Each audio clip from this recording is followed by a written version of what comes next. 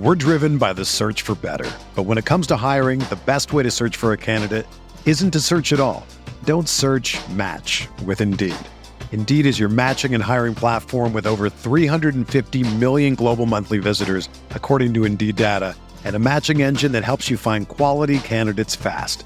Ditch the busy work. Use Indeed for scheduling, screening, and messaging so you can connect with candidates faster. Leveraging over 140 million qualifications and preferences every day, Indeed's matching engine is constantly learning from your preferences, so the more you use Indeed, the better it gets. Join more than 3.5 million businesses worldwide that use Indeed to hire great talent fast. And listeners of this show will get a $75 sponsored job credit to get your jobs more visibility at Indeed.com/Blue Wire. Just go to Indeed.com/Blue Wire right now and support our show by saying that you heard about Indeed on this podcast. That's Indeed.com/Blue Wire. Terms and conditions apply. Need to hire? You need Indeed. Blue Wire. The Chicago Bulls select Coby White. LaVine with a runway, lays it in! Zach LaVine does it again! The lane shot on the window!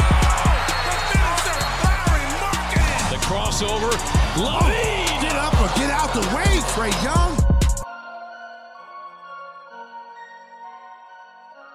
Welcome to Cash Considerations, a Chicago Bulls podcast. I am Jason Patt. I do not have my normal co-host, Ricky O'Donnell, here today.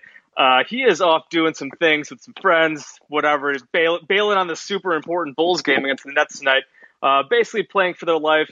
And given us as Bulls fans and what we've been through the last few years, we, of course, knew that it was going to turn out poorly. I was kind of hoping that it would go better, but the Bulls lose what was the final score? 115-107. It was never really that close. Like, it was another one of those games where, like, the Nets just kind of comfortably led for a while, and the Bulls did make some pushes in the fourth quarter. I don't know if the Nets were even, like, trying to win in that fourth quarter. Like, KD was out for a while. The Nets were running, like, a bench lineup for a while, and the Bulls were playing starters because, obviously, they were playing for their playoff lives. They got to within, I think, 5 or 6 at one point, but never quite able to get over that hump. Zach LaVine, incredible game, 41 points, 15-27 shooting, 6-11 from three. But he just did not get any help. Nikola Vucevic, rough game. I know his overall stats, he had a couple late threes to kind of keep the Bulls alive and ended up with 12 and 6, but only 5 of 18 from the field. Couldn't take advantage of a smaller Nets team that was starting Blake Griffin at center. Coby White, he had a couple late threes, 2 garbage time threes, but he was 6 of 17. So he really struggled throughout much of the night. So Zach just got very little help. He was, like I said, incredible much of the night, hitting high degree of difficulty shots. But it was just a game where the Nets were on fire from the start. It really wasn't that close. The Bulls hung around kind of because of Zach's shot making. Kyrie Irving did go out he got hit in the face, took an elbow to the face from Nikola Vucevic, and left the game. So I thought maybe that could give an opening. KD didn't even have that huge of a game. He led the Nets with 21, but they had 8 guys in double figures, so very balanced scoring for the Nets here. And this loss dropped the Bulls to 29-40 on the season. And coupled with the Indiana Pacers pulling off a win against the Sixers tonight, the Sixers do not have Joel Embiid, and the Pacers had a huge fourth quarter to get a win. The Pacers are now in. The Bulls cannot catch them. The only way the Bulls can make the play-in now is to go 3-0 in these last 3 games against the Raptors, who are tanking. Then the Nets again on Saturday. The Nets could have James Harden for that game possibly. And then the Bucks on Sunday. The Wizards would have to go winless. They play the Hawks again tomorrow, and then they play the Cavs and the Hornets. You figure with Russell Westbrook there, even with Beal out, the Wizards will probably win at least one game. The Bulls will probably lose at least one more game. So for all intents and purposes, this Bulls season is basically over, barring a major miracle. Certainly a bummer. They did come into this game on a 3-game winning streak. They could just never get that 4-game winning streak going. It's super unfortunate. But I mean, there's not even that much to say about this game, like in general. I mean, just the Nets, they came out on fire. The Bulls really had no answers. I didn't even think the Bulls played like that poorly. Again, they didn't shoot very well. I thought they got decent. They ran decent offense. They got a bunch of good shots. Zach did hit some tough shots, but I mean, the Nets are just a better team, even without Harden, without Kyrie Irving for that second half. I mean, KD did his thing with 21, 8 assists. He was just kind of letting the offense come to him. The Nets racked up like 20 some assists in the first half, and the Bulls just didn't have enough offense. They fell short, and it looks like they're going to fall short this season. Without Ricky here, I do have my guys, Kevin Farragon and Stefan Noe with me here. I'll start with you, Kevin. Thoughts on this game? Thoughts on basically, I guess, this Bulls season? I know you've obviously been on this pod a lot with us here talking. It's just where's your head at tonight after this loss? Basically put the nail in the coffin for the team. Well, I had said the last time I was on the show that the season was over. And I think that is, it's not officially true yet, but it feels more and more true all of the time. I will say that they didn't rope me completely back in because I knew that what the odds were. But the Bulls stretch when Zach came back from getting COVID and finally looked like his ankle had healed up, and they won those 3 games in a row. That gave me some hope for next year. This year has obviously been, kind of not what we really hoped for, as far as, I think going into the year, we all hoped for a pretty big improvement just by virtue of getting rid of Jim Boylan and some meaningful development of the young guys. I think Kobe had a season where he, was probably slightly worse this season, but they were trying him doing different things. I think if he had just been in the scorer role, he might have looked better or looked like an improved player this year. But can't really know that. But I think they figured some things out with him. Lowry, again, did not improve. Basically the same guy as he's been for 4 years now. Hasn't really changed as a player meaningfully since his rookie season. Wendell, I don't think really improved this year. And even since he's been in Orlando, kind of looks like the same guy. And so, yeah, there wasn't really a lot of development. I think Thad looked a lot better because they used him a lot better. But, I think that what we expected coming into the season and what the season ended up being were very different things. The midseason trade to kind of reshuffle the deck and to go all in on Zach LaVine's prime, I think is kind of the story of the season. And I think, it's very different than what we all expected. I think a lot of us were looking at the young guys as the pieces that we were going to be building around, and that Zach maybe was a trade chip to put a better roster around those guys. And it was actually the opposite. So I think that it's a bit disappointing in that sense. But I'm very happy with Zach LaVine's season. He was great tonight in a must-win game. He didn't get any help, which is, again, kind of the story of the season. But I'm excited to see a full season of Vucevic and Zach and whomever Arturas and Mark Eversley are able to put around those guys to make a better fit. Before we go to stuff here, I guess even whatever, the Bulls have Zach and Vooch, you would hope they'd make some more moves. What would be your expectations going into next season? Do you think? We talked about this on our last pod, me and Ricky. I think the Bulls they should be a playoff team next year. I was trying to if they have an 82 game season, I said you would hope for minimum 40, maybe 5 wins at a minimum. That's obviously not knowing what other moves they might make. And if you mentioned having the hope for some of these games have shown for next season, obviously not as much tonight, but even if they don't make any, say they don't make any drastic moves, but they make some moves around the margins, what would be your expectations going into next season? Yeah, I think you would expect them to be better. Obviously, I think the Zach and Vooch 2-man game is really good. I think that expecting 45 wins might be. Well, I guess if we're talking 82 game season versus now, yeah. I'm trying to think of what the equivalent of 29 and 40 is on an 82 game scale, and it's escaping me right now. I used to be so good at math. I am not as good as I used to be. But in any case, I think that that's still a pretty significant jump without it would be, yeah, roster improvements, and I get that Vooch is an improvement, but Vooch is probably maybe a +3, +4 player per 100 possessions. And I think Wendell was probably something +1, maybe about +1, I would say. So I think the difference between those two players, per 100 is probably like 2-3 points. And that, like, just making that change on its own for the whole season isn't enough to make like a 10 game leap in the win column. So you'd need improvements from Kobe. You'd need fairly significant improvements from Pat Will, and you'd have to have some really good moves around the margins. And then there's like the whole cap situation. Right. It's going to be complicated for them to make improvements without also losing guys that were contributors this year. So I don't know. I mean, 45 wins is, I mean, it's obviously the goal, and that's what they're shooting for. They're trying to be a middle of the pack playoff team, which I'm fine with. Like the Knicks. You're hoping that they do like the Knicks did this season, I guess, basically. Like that's similar like track. Yeah, I mean, I actually think that Zach and Vooch are better than like the two. That tandem is better than the Knicks tandem of Julius Randle plus whoever. But I think Tibbs is a significantly better coach than Billy Donovan. So but yeah, I mean, that's kind of the idea, right? Is that you try to max out your guys' primes, the stars that you have.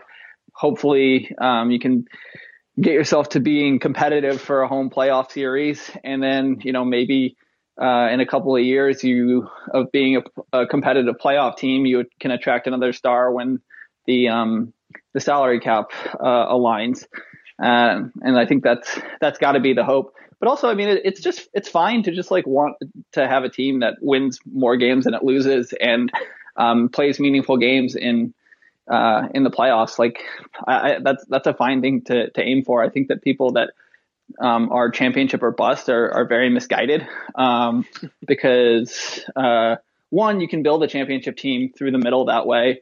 I mean, that's what the Raptors did. It's what the Dallas Mavericks did. It's a bit harder, but like also the Nets built what is their championship team by building a competitive team in a glamour market, and then counting on stars to come want to be part of that culture. And so, there's lots of different ways to do it. And I think with the lottery odds being what they are, and with the Bulls having traded away their lottery picks, like, it doesn't really, it's not like the tanking isn't like, I think, the best way to build anymore. I think that the way that they've changed the lottery odds, really makes that, a much more dangerous proposition, to the extent that it was ever, kind of a sure thing to try to, which it wasn't, to try to win through the lottery. Yeah, absolutely. And just now that you brought up the lottery odds, I will bring that up. The Bulls are in the number 8 slot right now. That is a 26.3% chance to keep that top 4 pick that they have traded to Orlando. 6% chance at number 1 overall. The Raptors are 2 games, ahead of them, behind them, or however you want to say it. The Bulls play the Raptors on Thursday. The Raptors are tanking. I would guess the Bulls beat the Raptors on Thursday, most likely. So the Bulls will probably stay at 8th. The Kings are a game and a half up. 2 loss difference in the loss column. I can't speak English here. So it looks like the Bulls are probably going to stick in this 8th spot, 26.3%, 6.0% for number 1. Let's go to Steph here. Thoughts on, I guess, tonight's game, or even just this last stretch of games, and again, looking towards the future here. If you've seen anything with what Billy's done, with what Zach, Vooch, and Kobe have done, and just like how you see this projecting out into the future. Well, I thought they played pretty good tonight. I mean, you have to keep in mind that the Nets are a really good team. If you look on various gambling sites, they're the number 1 team for like odds of winning the championship. They're actually like more than twice as favored as the next closest team, the Lakers. So the Bulls had to play, I mean, pretty much a perfect game, and they finally got a bad game from Vucevic, who's been extremely steady since they got him in this trade. It's just really unfortunate timing, but just to hang in there with him, what was he, like 5 of 18 or something? I mean, he was like, he just couldn't make a shot. So to even make it close, I thought was about as good as you could hope for again. Yeah, and I wanted to answer one of the questions you posed to Kevin about just what I think of this team next year. I think that's where most people want to focus at this point. I mean, 45 wins you posed to Ricky. I think that that's pretty reasonable. Like if you look at, I was looking it up while Kevin was talking. Their net rating since the trade is like a minus 1.4. So that corresponds in an 82 game season to about 37 wins. But you have to keep in mind that they were missing Zach for most of those games, you know, and then also they didn't play particularly well in the beginning of that trade because they had zero practice time. So I think that they've played incrementally better and better, especially like tonight. I thought that, you know, like their defensive performance in the first half was just by like how many points they gave up. It wasn't very good, but I thought they were actually, I mean, the Nets were just, they're such a good team at hitting tough shots. So a lot of those shots that they were hitting were contested. I thought the Bulls played pretty well, and they've definitely made a lot less mistakes just in terms of like totally missing assignments than they did right after the trade. And of course, there was a streak of whatever, like 3 games prior to this one where they held opponents to less than 100 points. I mean, if you look at their defense, it's really good. It's like entering this game, it was 13th in the league, which I think nobody would have expected when they were, you know, very solidly in like the bottom third of the league for most of the beginning of the year. So I think that, yeah, they've definitely trended in the right direction. I mean, you always take that with a grain of salt with these Bulls teams because the ends of these seasons are just so wonky and we see so many crazy things. And oftentimes that does not carry over into the next season. But I think that there actually are reasons to think that those positive trends will carry over just because like the Bulls have been doing a lot of different stuff schematically too. They've been doing a lot of different stuff with rotations. They've just had tons of different personnel. So when there's like a actual reason that you can point to for the changes in the numbers, then I think that's like you can have a little bit more faith that it's not just like random block or like you know, teams throwing out their scrubs or whatever, just like weird, like not competitive, like no playoff implications basketball.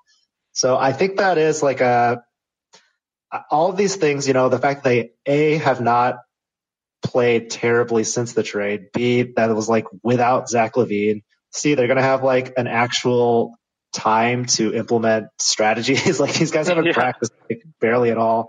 And then D, like they have even been improving, like even without having all this practice time. I think that's all like pretty positive indicators that they can definitely, like, I think their floor is probably like that 37 win mark. And I think that it's pretty reasonable that they can get to like 45 wins, especially, you know, they are going to improve the team too. And for agency, I mean, they're going to dump like Felicio. They already dumped all these like crappy guys that were on the end of the bench, like Luke Cornett and Hutchinson that wasn't doing anything. So yeah, I think that I think they made the trade to be like a top 6 team in the East. So that should definitely be the goal. Yeah, I would agree. And I had no idea that the Bulls had gotten that high in defensive rating. I'm looking at right now at NBA.com that they're 14th. I know some other places have different numbers, but yeah, I mean, so the Bulls are a mediocre defense this year. I hadn't really been keeping up on that, and I had no idea. I know like these last couple of games have definitely helped because, like you said, they've been playing a lot better. They held these 3 straight games under 100 points. But yeah, okay, so Bulls middle of the pack team, their defensive ranking is better than their offensive rating, which is kind of interesting and something I did not even realize. So so obviously a lot of people, like Kevin was talking about the championship or bust thing, and like I mean obviously we've talked about that, and it'd be great if the Bulls can get like if they get lucky in the lottery and they get like another star to go with them there. But like I think after 4 years, just like losing basketball, I said this stat multiple times that the Bulls have gone 4 straight years now since trading Jimmy Butler without actually being over 500. I hope, for God's sake, that ends next season. The Bulls can actually get over 500. I just want to see a competitive team. I tweeted this out like a week or two ago. I think after the Knicks beat the Bulls' ass, like the Knicks have been such a joy to watch as just like a team. I know the Bulls, I think, will have higher expectations next year than the Knicks did coming into this year. But like when you just have a team like that, young team on the rise, I know the Bulls will be a bit more veteran heavy with Zach and Vooch, but like I just like want to be able to watch consistently good basketball. And like we saw it at times this year. Like the first half of the year when Zach was like really going off all the time. Like there were some fun moments and some fun games. They just didn't really consistently win. They came close. Then, like, leading up to the trade was brutal. Like, they had some really bad losses. And then, obviously, after the trade, just everything was kind of a mess. I think, Steph, you brought up, like, the practice time thing. I really do think, like, that is, like, just getting a full training camp after making some more personnel moves. Full training camp, hopefully next season back to basically normal, like, all whatever, fans back in the stands fully, having actual practice time. If they make some savvy moves, whether they're big, whether they're small, like, I really do think that will help this team, because I do think the LaVine-Vucevic duo just can be really dangerous. And we did see some of that. We even saw some of that with Kobe as well. I know Kobe did not play well tonight. We obviously have been very frustrated with Kobe. I know both of you guys have been frustrated with him all season. But, like, I feel like the last couple of games, I guess tonight he did have a few really ill-advised drives where he was getting packed by, like, KD and Nick Claxton at the rim. But I feel like he played a bit more under control lately, at least somewhat. At least I don't know what you guys think about that, but playing more as that catch and shoot role tonight, he was not hitting as much the catch and shoots as much, but just like playing off Vucevic. I think, Steph, you tweeted this, just when they were pounding the ball into Vooch, and you saw, like, the Nets when they were going to double team, and Kobe just spotting up off him, and, like, and Vooch is a patient player in the post, and he makes passes out, and those are the types of looks that he can take advantage of. And I mean, that's a pathway to him being a useful player if the Bulls do keep him around. Ricky brought that up on our last pod. Just like, if he's just gunning threes, and if he can get that 3-point percentage up into the high 30s, like, that's a way for him to at least stick around the league for a while. Steph, if you want to say thoughts on Kobe and how he's played lately, because I know that's obviously been a big thing. He's been playing at least a little better, even if tonight he wasn't as good. Yeah, I think Kobe is never going to be a playmaker. He's not going to be a guy that creates shots for other people on the court. But like you said, I mean, Billy Donovan said this the other day, that their offense is predicated, and this is all NBA offenses. It's a simple concept. It's just predicated on somebody on the team drawing two defenders. And then once that happens, you get the defense off balance, you find the open man. So all Kobe needs to do is literally just throw the ball to Vooch on the block, which, I tweeted out a play where he did that on a out of bounds play. Wait for the help to come, because if you single cover Vooch, I mean, he's going to score. So teams have to bring help. And then, all he has to do is catch the ball and shoot it. You guys have talked about this pretty at length on your podcast. Like, that should be his role, right? That's what he's good at. I looked it up during the game. He's like a 38% shooter this year on catch and shoot threes, which is pretty good on very high volume. He's shooting like 5 per game. Same thing with when he's playing with Zach, just hand Zach the ball, like, get the hell out of the way and wait for Zach to collapse like 5 guys. Cause every time Zach drives, like, it's a whole sea of people that are coming after him, and then just catch the ball and shoot it. That's it. I mean, it's really not that hard. And, every time that they have asked him to do something beyond that, it's been pretty disastrous. But that's fine, like, really all that they need from him is they don't have a lot of guys that are, like, very good catch and shoot 3-point shooters like that. So that is very valuable for them. And they need people like that. That's the one skill they need if they're going to have people slotting in with Zach and Vooch, because you want those guys with the ball in their hands most of the time. So I think that's a perfect role for him. I think it doesn't make any sense to ever ask him to try to play make, and he could be very good in that role. If you're a basketball junkie, then you know there's no better time of year than the NBA playoffs. Twice a week, JJ Redick is cooking on his podcast, The Old Man and the Three. He has guys come on in all stages of their careers to talk about the league and share stories you won't hear anywhere else, including Devin Booker on why he talks so much trash, Ray Allen's epic free throw competitions with LeBron in Miami, and the moment Tyrese Halliburton knew Pascal Siakam would be a good fit in Indy. In addition to player interviews, every Monday JJ breaks down the top 3 things happening around the NBA with unmatched analysis, not outlandish takes, and is often joined by masterminds of the game like Tim Legler to dive deep on rookie reports, trade breakdowns, and why is mean mugging now a tech? You won't find another outlet that covers the game as comprehensively and with such insight as JJ does it on The Old Man and the Three. Make this your companion podcast during the playoffs. Listen to The Old Man and the Three ad-free on Wondery Plus or wherever you get your podcasts.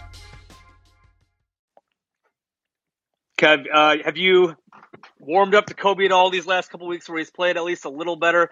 Unless this is just like him doing the same thing as last year where he caught fire at the end of the year and then just like next year will be the same, like inconsistent stuff. Do you think You think he's maybe found something here with Zach and Vooch, if any of this will translate over? Well, I've been pretty critical of Kobe, but I think that, I'm not, I don't have any problem with Kobe, the person, and his play style has frustrated me at times, but it hasn't been his fault. Like, he caught fire at the end of the season last year because he was primarily just getting buckets, and like that is what Kobe White is good at. Like, he can really shoot the ball, and he can push pace in transition and get points that way. But dribbling in the half court, decision making in the half court, maybe he gets better with those things over time, but like, I am very bearish on his ability to get to being like a real plus guy on those things. If he could get to even just being, league average as a guard on half court decision making, when he makes a dribble, that would be huge, but that'll take some time. And in the meantime, you still want to be winning games. And if Kobe wants to get playing time, I think like the right thing is for him to develop that stuff in the off season. In the meantime, when he's on the court, he needs to be catching and shooting, like you mentioned, and like Stefan was talking about. And so, I mean, it's not so much that I think that like he is just doing what he did last year and going off against teams that don't care. I think what happened last year is that he was doing the things that he's good at last year down the stretch. And this year he's kind of been put back in that same sort of role where he's just being asked to score and not even, really do very much self-creation. And I think like the other thing that I was going to say is that to Stefan's point about like how, pretty much all NBA offense is based on creating an advantage that draws the attention of two defenders and then moving the ball to the open man. I think that's one thing that like next year I would like to see, with a full off season, I would like to see Billy come in with a plan to stagger Zach and Vooch. They do get plenty of time together. Because that 2-man game should be really deadly, but like there shouldn't be. You have 2 all-stars now, and 2 all-stars that draw doubles consistently because they are both so dangerous scoring the ball. You need to leverage that as much as possible, and that also helps keep Kobe in the right size role of being more of a catch and shoot guy off of like as a play finisher off of the advantages created by your 2 real stars. Now, some of that will depend on what they do in the offseason in terms of who they're able to get. If they got somebody like Spencer Dinwiddie, like he's a guy that in the right situations can create advantage and maybe not draw double teams, but collapse a defense with his drive and with the threat of his pull-up shooting. He's a little similar to Zach in terms of strengths and weaknesses, but having 2 of those guys is not necessarily the worst thing. I think he's obviously a bit better defender than Zach, but they're both better with the ball in their hands, and Zach's obviously a much better shooter, but Dinwiddie's not a bad shooter either. But yeah, I mean, if they only sign like role guys to fit around Zach and Vooch, you got to stagger their minutes. I think more so than was done for large portions of the post trade part of the season. Yeah, for sure. Speaking of the like role guys and other young players in this Bulls team, let's talk about Pat here for a second. And I want to ask you too the question that our guy C-Red Fred asked me and Ricky on our last pod, and that was after their respective rookie seasons, who were you higher on, Patrick Williams or Lauri Markkanen? Obviously, Lauri has turned into a disaster. I think we all think that he is a goner. I guess I'll just bring up tonight. He hit a few threes, but again, I mean, you just kind of 11 points, 4 of 8 shooting, 3 of 7 from 3. He did absolutely nothing else. He's playing a bunch of small forward again, just weird stuff. My answer was Lauri to this question because I was super high on Lauri after his rookie season. I feel like he played pretty well under Fred. He showed a lot, and then he just never got better. I think Kevin, you mentioned this at the top. It's like he just has not gotten better. He's like, I mean, he's arguably gotten worse. Like he just he's now basically just purely like a spot-up shooter. Like, he gets open a few times, like running off screens. Like tonight, the Nets fell asleep a few times, and he got wide open shots off threes. But he literally does nothing else. Just hasn't been there, and which is so disappointing. And we look at Pat. Like, Pat had a bad game tonight. He was basically invisible. He hit one mid-range shot and hit one 3-pointer after off a brilliant pass from Daniel Tice. He had 5 points, only took 2 shots in 23 minutes. He was a -16, did have 2 blocks, but also 2 turnovers, only 1 rebound, no assist, no steal. So basically a disaster of a night for Patrick Williams. And obviously the big talking point with him has been just like he's got to be more aggressive. They got to get him more involved in the offense. But yeah, so let's first of all just like answer that question. Steph, who were you higher on after the rookie season, Pat or Lowry? I was really high on Lowry, especially after he dominated that Eurobasket tournament. So probably him, but I'm also very high on Pat Will. But I want to ask you guys something too. We're kind of talking about this in Mark K's Bulls HQ Discord about Billy as a player development guy this year. And I kind of feel like he's done Patrick Williams a disservice. Also Kobe White, just like throwing these guys into roles that they're not at all prepared for. Like, I think Kobe playing well right now has nothing to do with the fact that he was allowed to play point guard in the beginning of the year. Like, I think that really hurt his confidence, actually, and he didn't learn anything in particular from just like getting destroyed in that role. And now, he's been a lot better just because they've changed his role, not because of that experience. And then with Patrick Williams too, like, I mean, he was guarding Kevin Durant tonight, and Durant was just roasting him. He's guarded all these really top scorers, and I mean, he's had times where he has looked okay, but for the most part, he's looked overmatched. And again, like, I'm really high on Patrick Williams. I think he's going to be a very good player. I'm very excited about him, but it just doesn't make sense to me to keep on trotting him out against like the best players in the NBA. Like literally every time the Bulls play somebody in the top 20, it's like, okay, Pat, like go score on them and go shut them down. And I just think it would make way more sense to play him in second units against bench players that are not as talented so that he can figure out ways to score. I mean, he's already taking a huge leap going from high school 2 years ago to college last year to now he's playing against like the 450 best players in the world. And actually he's only playing against like the 20 best players in the world the way the Bulls are using him. So I don't know. I mean, like I'm not a guy that thinks that like players just get better by throwing them out there. I know some people believe that, but I believe that it needs to be a lot more structured. And yeah, I'm curious to hear what you guys would think, if you think Billy's doing the right thing there, or you think he would be better served playing against weaker matchups. I'll just bring it. First of all, I know Ricky has criticized Billy for using Pat, and he said he's always talked about how he thinks Pat needs to have, offensively at least, just like do a little bit more with the ball, not just be like an off-ball spot-up guy, and how that's kind of just like turned him. I mean, so how some of it's just him. He does have to be more aggressive, but how just like Billy's used him hasn't really been the best in those comments that allegedly Billy is like telling him not to shoot mid-range, even though like, he's really good at it. Like he's got a really nice mid-range shot, and he's been kind of trying to coach that out of him, supposedly. I think something like that. Like maybe not the best. And I mean, with these other guys, I mean, I think Kev was kind of going through the guys at the start of the year. Like guys just really haven't gotten better. So like you do have to like question, I guess, the player development this season. Like obviously Zach has taken a leap, but I don't think that has anything to do with Billy Donovan.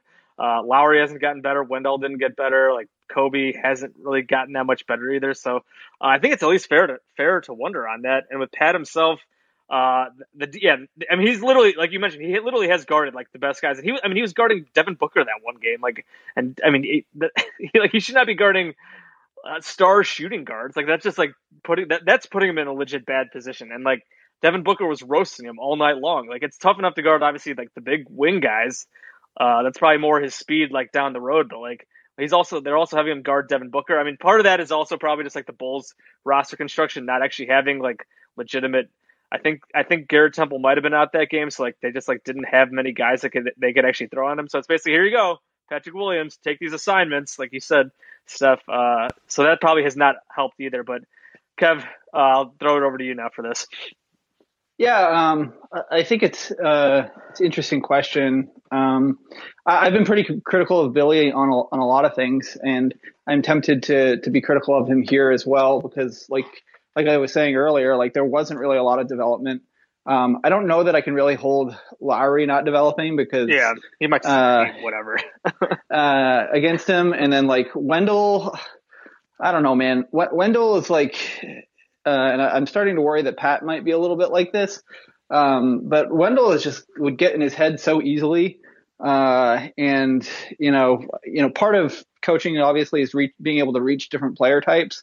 But at some point it is on the player to be able to be a next play kind of guy. But I will say that I don't like that, the Bulls, have, basically tried to force Kobe into being a point guard when he's, anybody that's watched this team a lot, could tell you that Kobe does not have a point guard skill set. I think anybody that had watched Kobe his entire high school and college career could tell you that he wasn't really a point guard.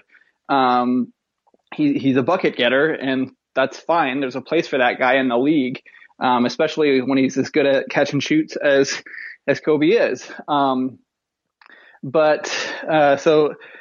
that just seemed really misguided to me. I mean, I guess I understand it to a certain extent because he was a 7th overall pick, but like also, the whole point of bringing in Karnisovas was kind of to not get caught with the sunk cost fallacy of like, you invested these resources in this player, try to force him to be better than he is, like, or be something that he's not just because the roster needs it. And I feel like that's kind of what's happening to Pat too, is like they need a wing stopper. So let's put the 19-year-old rookie out there because he's the closest physical facsimile we have to a wing stopper. And it's just like, he's not ready for that. And I mean, fortunately, it doesn't seem like he's, lost a ton of confidence, at least defensively, but like, I don't know if that getting consistently roasted defensively has impacted his confidence on offense, because he's had way too many games where he just does not get shots up.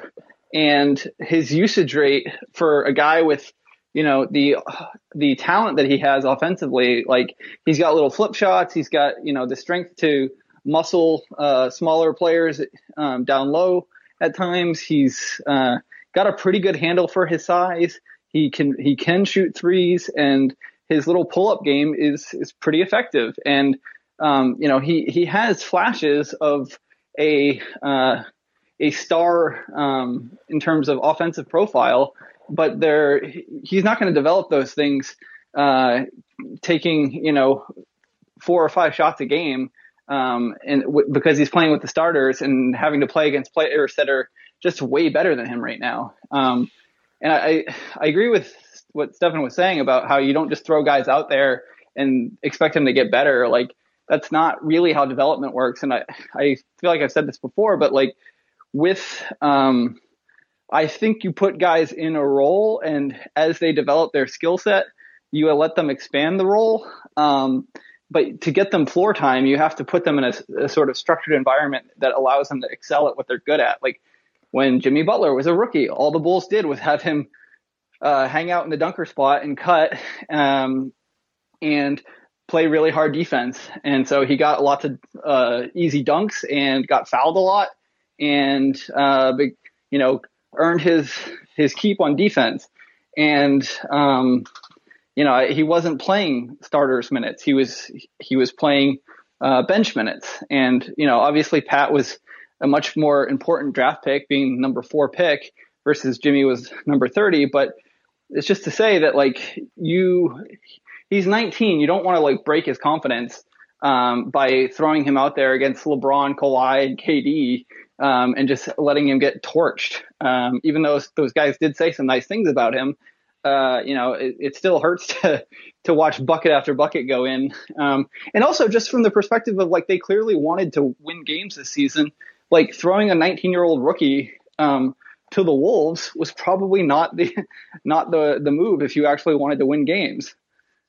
It was very interesting that he did start the year as the starter. Like we all assumed that Otto Porter Jr. would be the starter at small forward, and Billy went with Patrick Williams and has kept him there the whole year. Has he started every game this season? He missed one game. If he hasn't, it's okay, but it's been like close otherwise. I think every game he's played, he's basically started. So like they benched Kobe and Wendell, they benched other guys, and they benched Lowry. Yeah, okay, yeah, he's played 68 games now, and he has started every single one of them. So it is interesting that all these other lineup changes that they've made, that they have kept him in that starting lineup. He's played 28 minutes a game.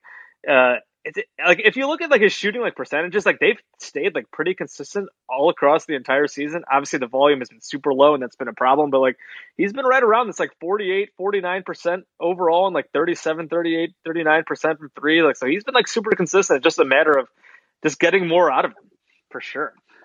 To answer the other question that Stefan pivoted us to this question from, about who I was more into.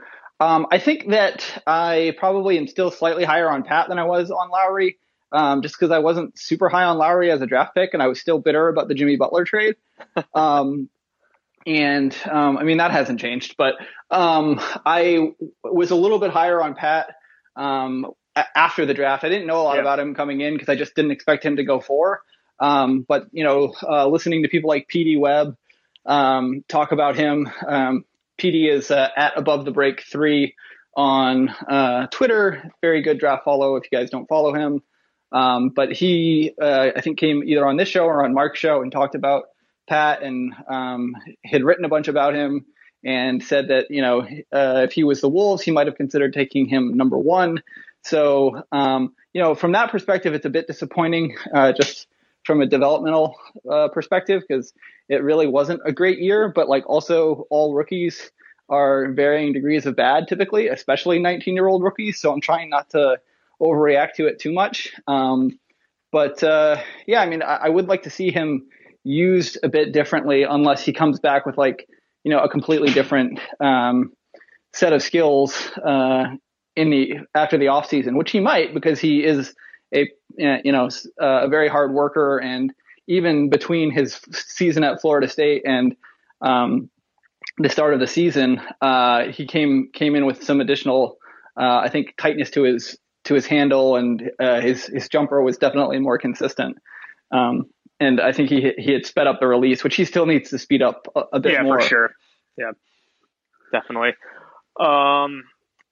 We've been going for a while here, actually, longer than I thought. I really don't have much else here. If anyone else wants to make a comment, I see our guy Mark in there. If you want to come up here, if you want to speak, I got not much else. Obviously, again, talking about the Bulls' loss and the Bulls basically being on the brink of elimination here. Again, they have to win out, and the Wizards have to lose out for the Bulls to make the play-in game, and the Wizards play the Cavs in a couple of days, so that's probably not going to happen. The Bulls will probably lose at least one more game as well. So I basically got nothing else here.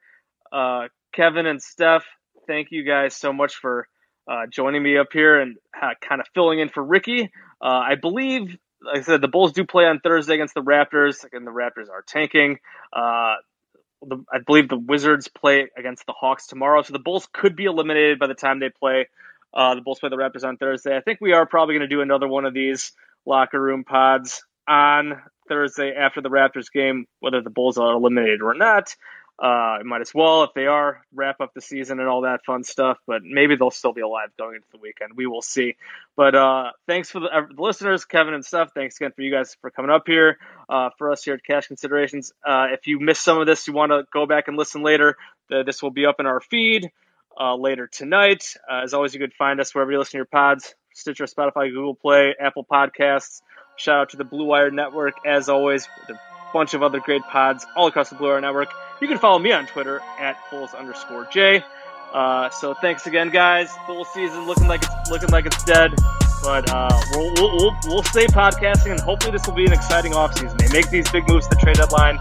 AK said he wasn't done, so even if this season is ending on a disappointing note, hopefully we have a fun offseason to look ahead to. We'll see if the Bulls will keep this draft pick, assuming in the lottery, and they're number 8 right now. So we'll talk to you guys next time, guys, and have a good night.